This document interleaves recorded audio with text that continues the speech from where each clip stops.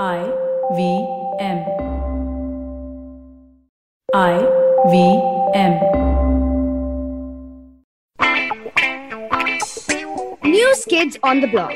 We're going to use stories that top the nation's papers. Fresh from the Ascend International School and IVM desk. Hi, I'm Kavya. I'm Anya. And I'm Trivik. And welcome to this week's episode of News Kids on the Block, where we give you all the top news updates of the week. Our first story for today is about football, and I know how much you guys love these football episodes, these football segments of mine, and today we had the pleasure of recording on a Tuesday, so I don't know anything about what's going to happen in this week's Champions League fixtures, but I think they should be pretty exciting. You guys have already seen it, so I'm going to give you my predictions now, and yeah, let's see how dumb I might look in the future. So the first games today, City PSG, I guess Atletico versus AC Milan. They're the two big games taking place tonight. I think Milan will beat Atleti 3-0. I think it will be a demolition.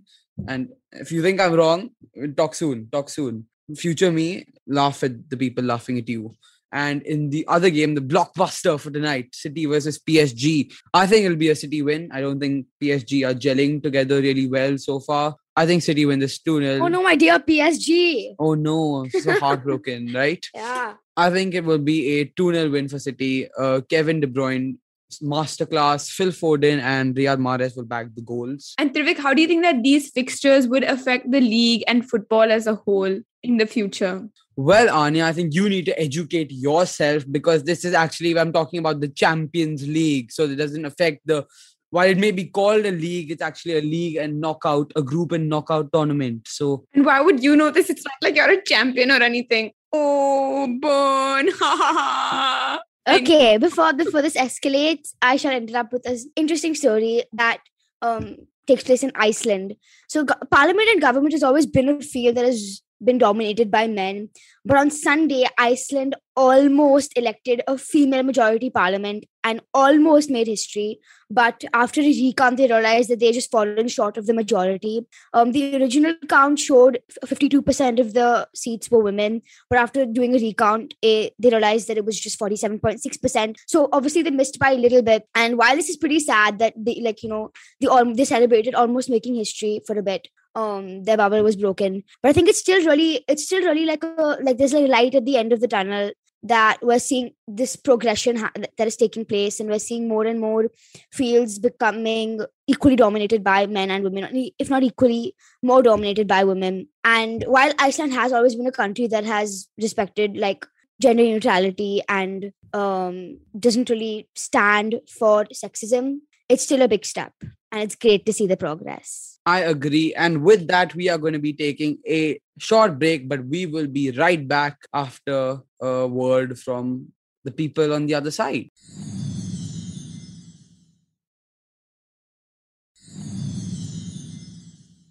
Welcome back. You're listening to News Kids on the Block. I'm Kavya. I'm Anya. And I'm Trivik. And we're passing this next story to our resident annoying person, Anya Daftari. Thank you. Trivik just loves me today. But you know, someone who I'm really jealous of, our beloved president, Mr. Narendra Modi.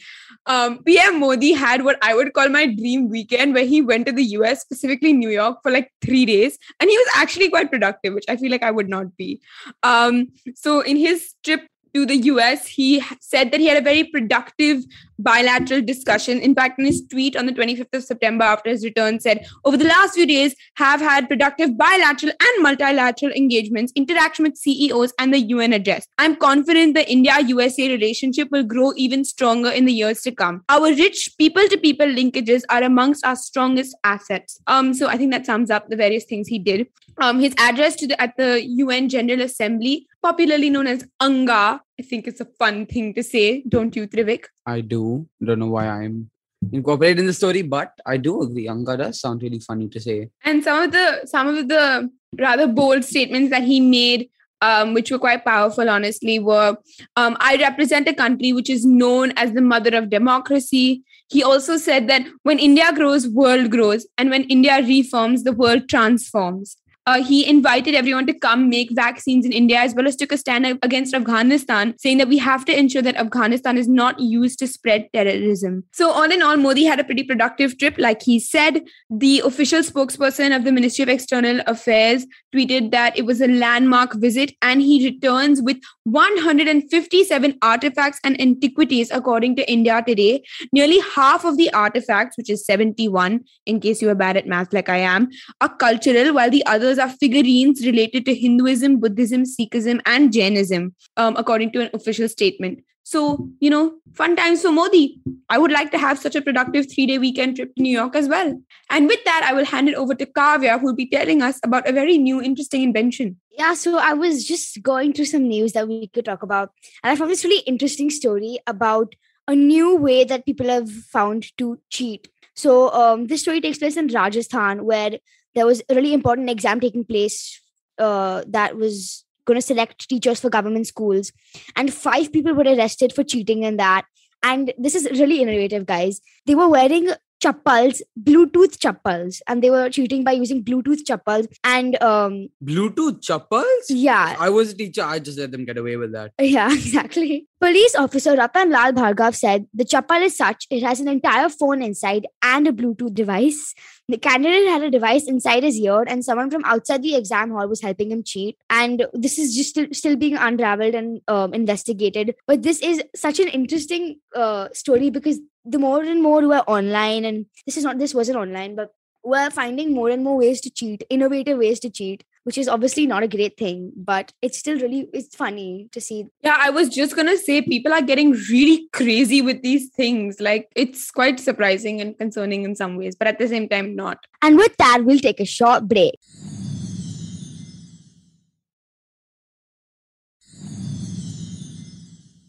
And welcome back to News Kids on the Block. I am your co-host, Anya, and we will now hand it over to Trivik, who has more football news. I was like, Kavya was so close, yaar, so close. We promised. I wouldn't count this as football news entirely, because this is something which our dear friend Bhattu would really enjoy, because the new FIFA is officially launching this Friday, FIFA 22, and I myself and my friends are really excited about this one, because every year the new FIFA comes out and the hype is just unreal. They've added tons of new modes, including a create a club career mode, where you will be able to create your own club and lead them to glory. And I think that's a really cool new addition. I'm looking forward to playing this game, and so are millions of other people in the world. Let's hope that EA don't disappoint. Trivik, can you elaborate a little bit on how playing like a video game for football impacts how you, as a football fanatic, view football as like a pure sport, whether it's in playing it or viewing live matches? Why is the game relevant? Is the like cheap way of asking the question, like to like the football world? Like, why did they make a game? That's my cheap question. Well, football is widely regarded as the most famous sport in the world, but football is the most famous sport in the world, and I think that to not make a video game about it would be quite stupid from a financial perspective, because you're going to sell so many copies of a game like that. So, Anya, to answer your question, football video games are cash money. That brings me to our last and final story of the day, right, Kavya? Yes. So I would like to talk us through an epic win that the Indian women's cricket team had in Australia. You all might have heard about or watched or witnessed or cried like I did when India breached Fortress Gabba, and the Indian women aren't close. So for those of you who are a little bit unaware of what I'm talking about, the Indian women's team is currently playing a series against Australia in Australia. And they just finished their ODI games. And it's a multi-format series. So like you get points based on like how many like parts of the series you win. So right now, Australia have 4 points and India have 2 points, if I'm not wrong. And there's going to be a T20 series followed by a test match as well. Australia had a winning streak of 26 ODIs without a loss, and India broke that in the third and final ODI of their series. But before I get into that, let's talk about the previous match, which Australia won by 5 wickets. And the reason that was such an interesting match to watch was because it was a relatively high-scoring match. India put up a fighting score of 274 runs, and Australia needed, well, obviously 275 or more to win. And on the last ball of the game, it was given a no ball. And they thought that would be it. They thought that it was out. Everyone was like so excited. Everyone thought India was won. And then it was declared a no ball. According to CricBuzz, the umpire hasn't given the signal that was taken because the ball's dead as soon as she hit it. And that led to Australia's winning the match and getting to their 26th consecutive win, which India then broke in the next match, which happened on the 26th of September. I think for starters, Australia, again, a relatively high-scoring match. Australia put up 264 runs, but lost 9 wickets in the process. And then India put up 266 runs in 49.3 overs. Shafali Verma, also known as the love of my life, Yastika Bhatia also contributed, making 64 runs. And then, at the bottom, Deepti Sharma and Sneh contributed with about 30 odd runs each. Jhulan Goswami was really like the player of the match, having taken 3 wickets in 10 overs with an economy of 3.7. And all of this basically boiled down to the fact that India broke Australia's streak.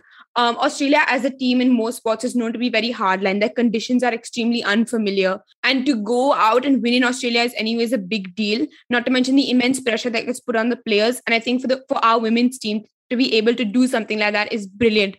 And I think it just shows how much the sport is being developed and built. Even if you've read recently, the MCA changed a lot of their rules.